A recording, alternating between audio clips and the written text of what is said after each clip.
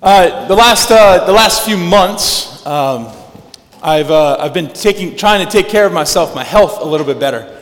So last August, I started going back to the gym, and me and the gym don't get along, and we haven't gotten along for a really long time. It's been kind of a love-hate relationship. I love to be embarrassed at the gym and hate going. It's always been just an issue. I've always disliked the gym. I've always disliked going and just doing exercise like that. When I was in high school, I was the kid that, because I played sports, I was supposed to work out, so I went to the gym. I would do 3 things, not know what the heck I was doing, drink a smoothie, and leave. Like, that was my experience of the gym, and that's the kind of relationship we had. You stay over there, mom's going to pay the membership, I'm going to pretend that I go, and everybody will be happy, right? But ever since I started going, like, now that I'm a little bit older, I've been able to watch YouTube videos and try and figure out something about what I'm doing. I've started to enjoy it more. Except that first day when I went back to the gym. I walked in, I put some weight on the bar, I started to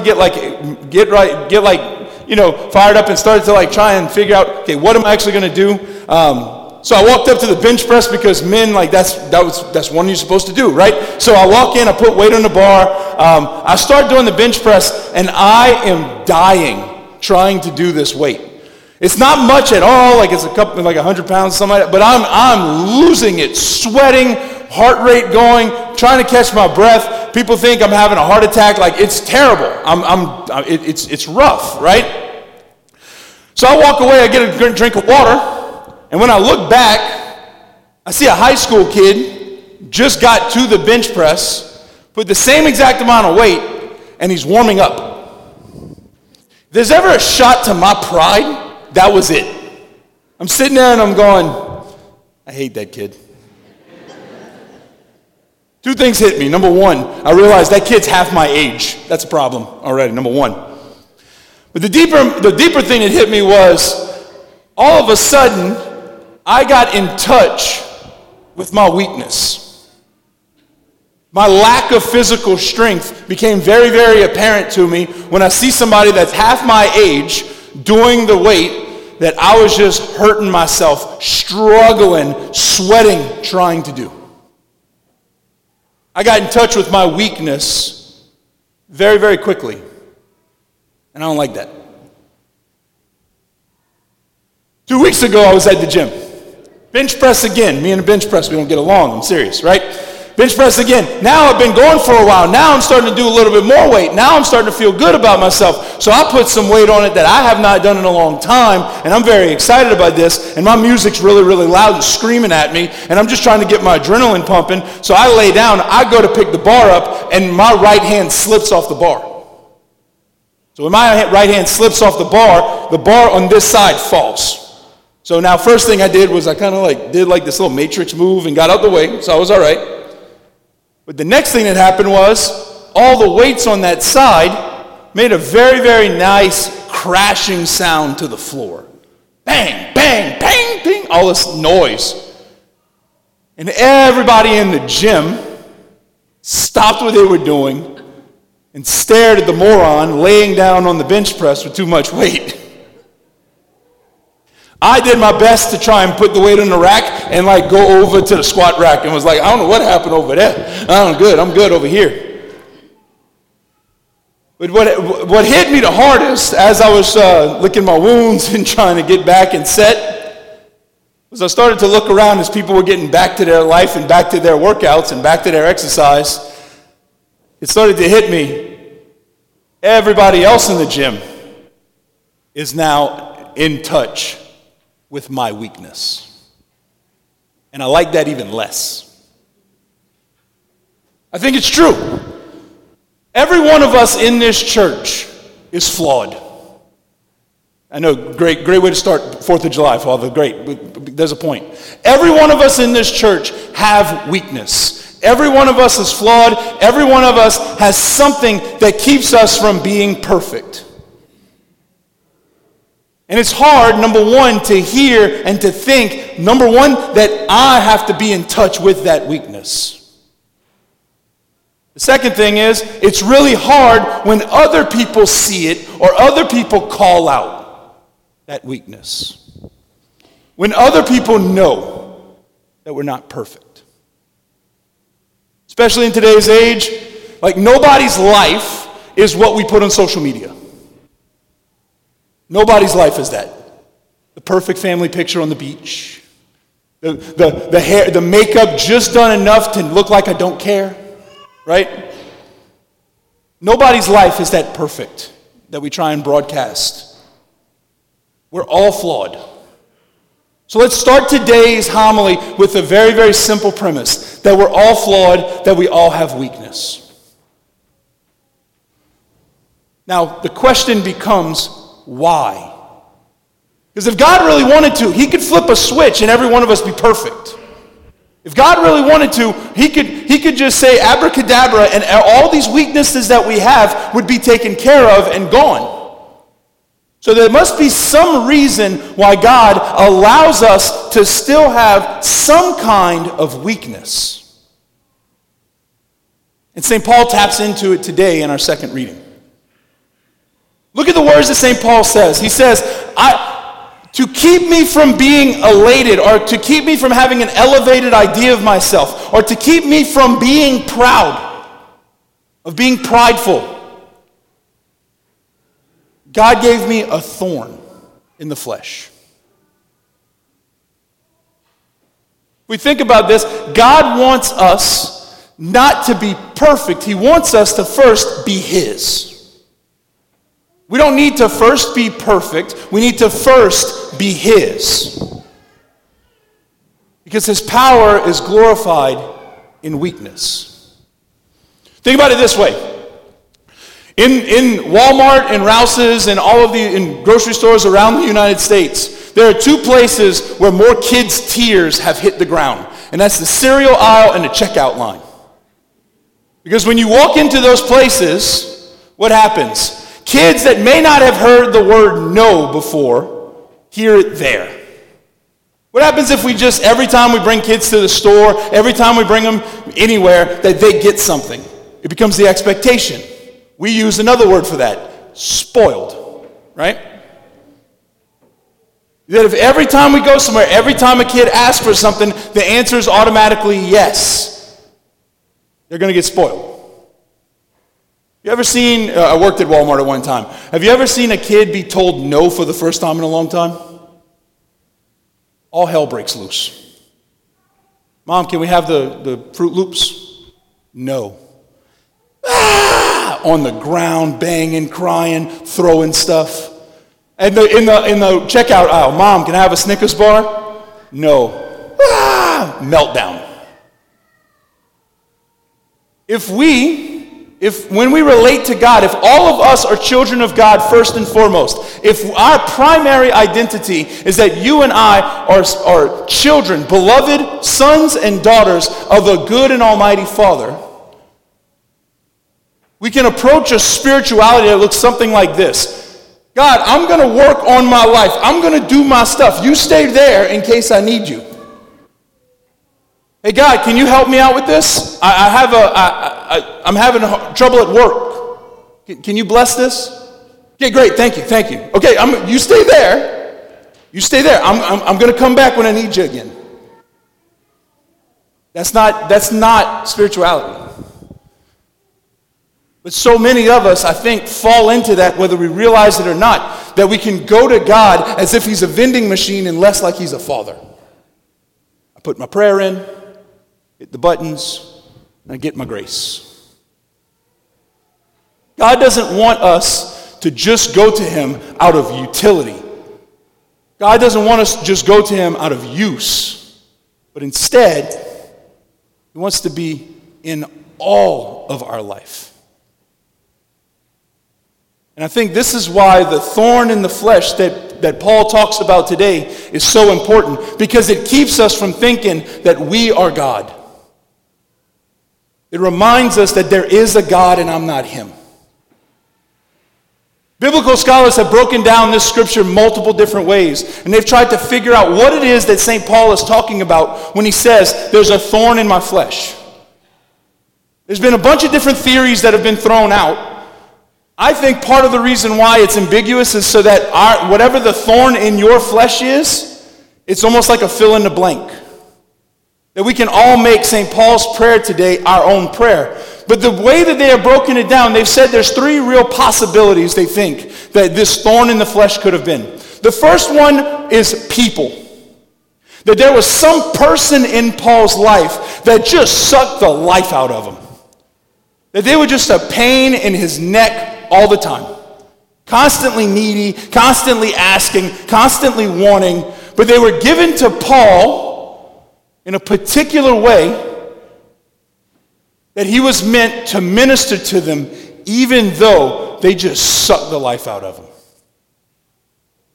Now, if you want to, I don't know if this is your experience, but I'm sure every one of us has somebody like that in our life. Every one of us has somebody, a friend, a family member, a mother, a dad, whatever, somebody in our life that when they call, this is the response. Oh. But God has put them in our life. They come to us for whatever they need. And they may be a little bit of that thorn in the flesh that Paul talks about. Might seem like harsh language, but I think that let's stay with the image, that they could be a means of grace for us, to remind us that we're not God. The second option that these commentators and biblical scholars have said, a second option they said was that it could be a physical ailment of some sort. That it could be some kind of a physical ailment. St. Paul, there are two things about St. Paul that different scholars have said, different things that have written about St. Paul over the years that have been said. One was that he probably had bad eyesight. Now, I think of him having bad eyesight, that I know before I got glasses, that I dealt with headaches. So Paul, throughout much of his preaching, throughout much of his time, could have been struggling with headaches. From just not being able to see clearly. It's a cross to carry. And a little thorn in the flesh. Another thing about St. Paul is that St. Paul was probably a short man. Even by standards 2,000 years ago. He was probably in like the 4'5", 4'6" range. He was probably a shorter guy. And I think if he's a leader, if he's one that's supposed to be leading all these churches and kind of a spiritual father, the apostle to the Gentiles as we hear him, if he's going to minister to these churches, I'm sure that if he's the great Paul and everybody hears about him, that if he shows up and he's a short guy in front of these people, that you probably hear something along the lines of, really? Him? In our own life, there are physical ailments, whether it be a sickness, whether it be something we chronically struggle with, something like a hurt knee, a blister, gout, if you've ever had that. Like these different things that we might struggle with that just remind us they're not necessarily evil, they're not necessarily sinful, but they just remind us that we're limited. And if seen in the right context, if seen through the right lens, they can be conduits of grace in recognizing, God, if my body is weak, how much greater are you? How much greater are you than even me? The third option that these scholars talk about is vice. Whether it's spiritual, psychological, different vice that might be in our life.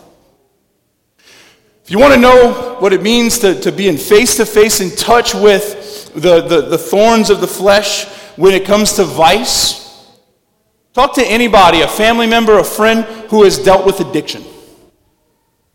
Talk to anybody that has dealt with addiction. Alcohol, drugs, pornography, gambling, whatever it is, where there's an addiction in their life that they cannot control themselves before. Particularly somebody who has it under control. Particularly somebody who has fought this fight for a long time. Because they'll tell you that if it's alcohol, if it's drugs, if it's pornography, whatever it is, that it becomes almost like a friend. This constant reminder that you're weak. This constant reminder that you're flawed. This constant reminder that stands in front of you and says you're only one drink away from falling. You're only one stop at the casino away from falling back into this. This constant reminder, this cloud almost, that follows the person around. The same way, we can have these vices in our life, smoking, cursing, whatever it is, that can be just these constant reminders that we are flawed, that we're broken, that we're weak. Now, St. Paul doesn't leave us here. St. Paul doesn't leave the people of Corinth in I just want you to reflect on your weakness and look, oh shucks, you're broken, I'm broken, we're both broken, so let's just let it be.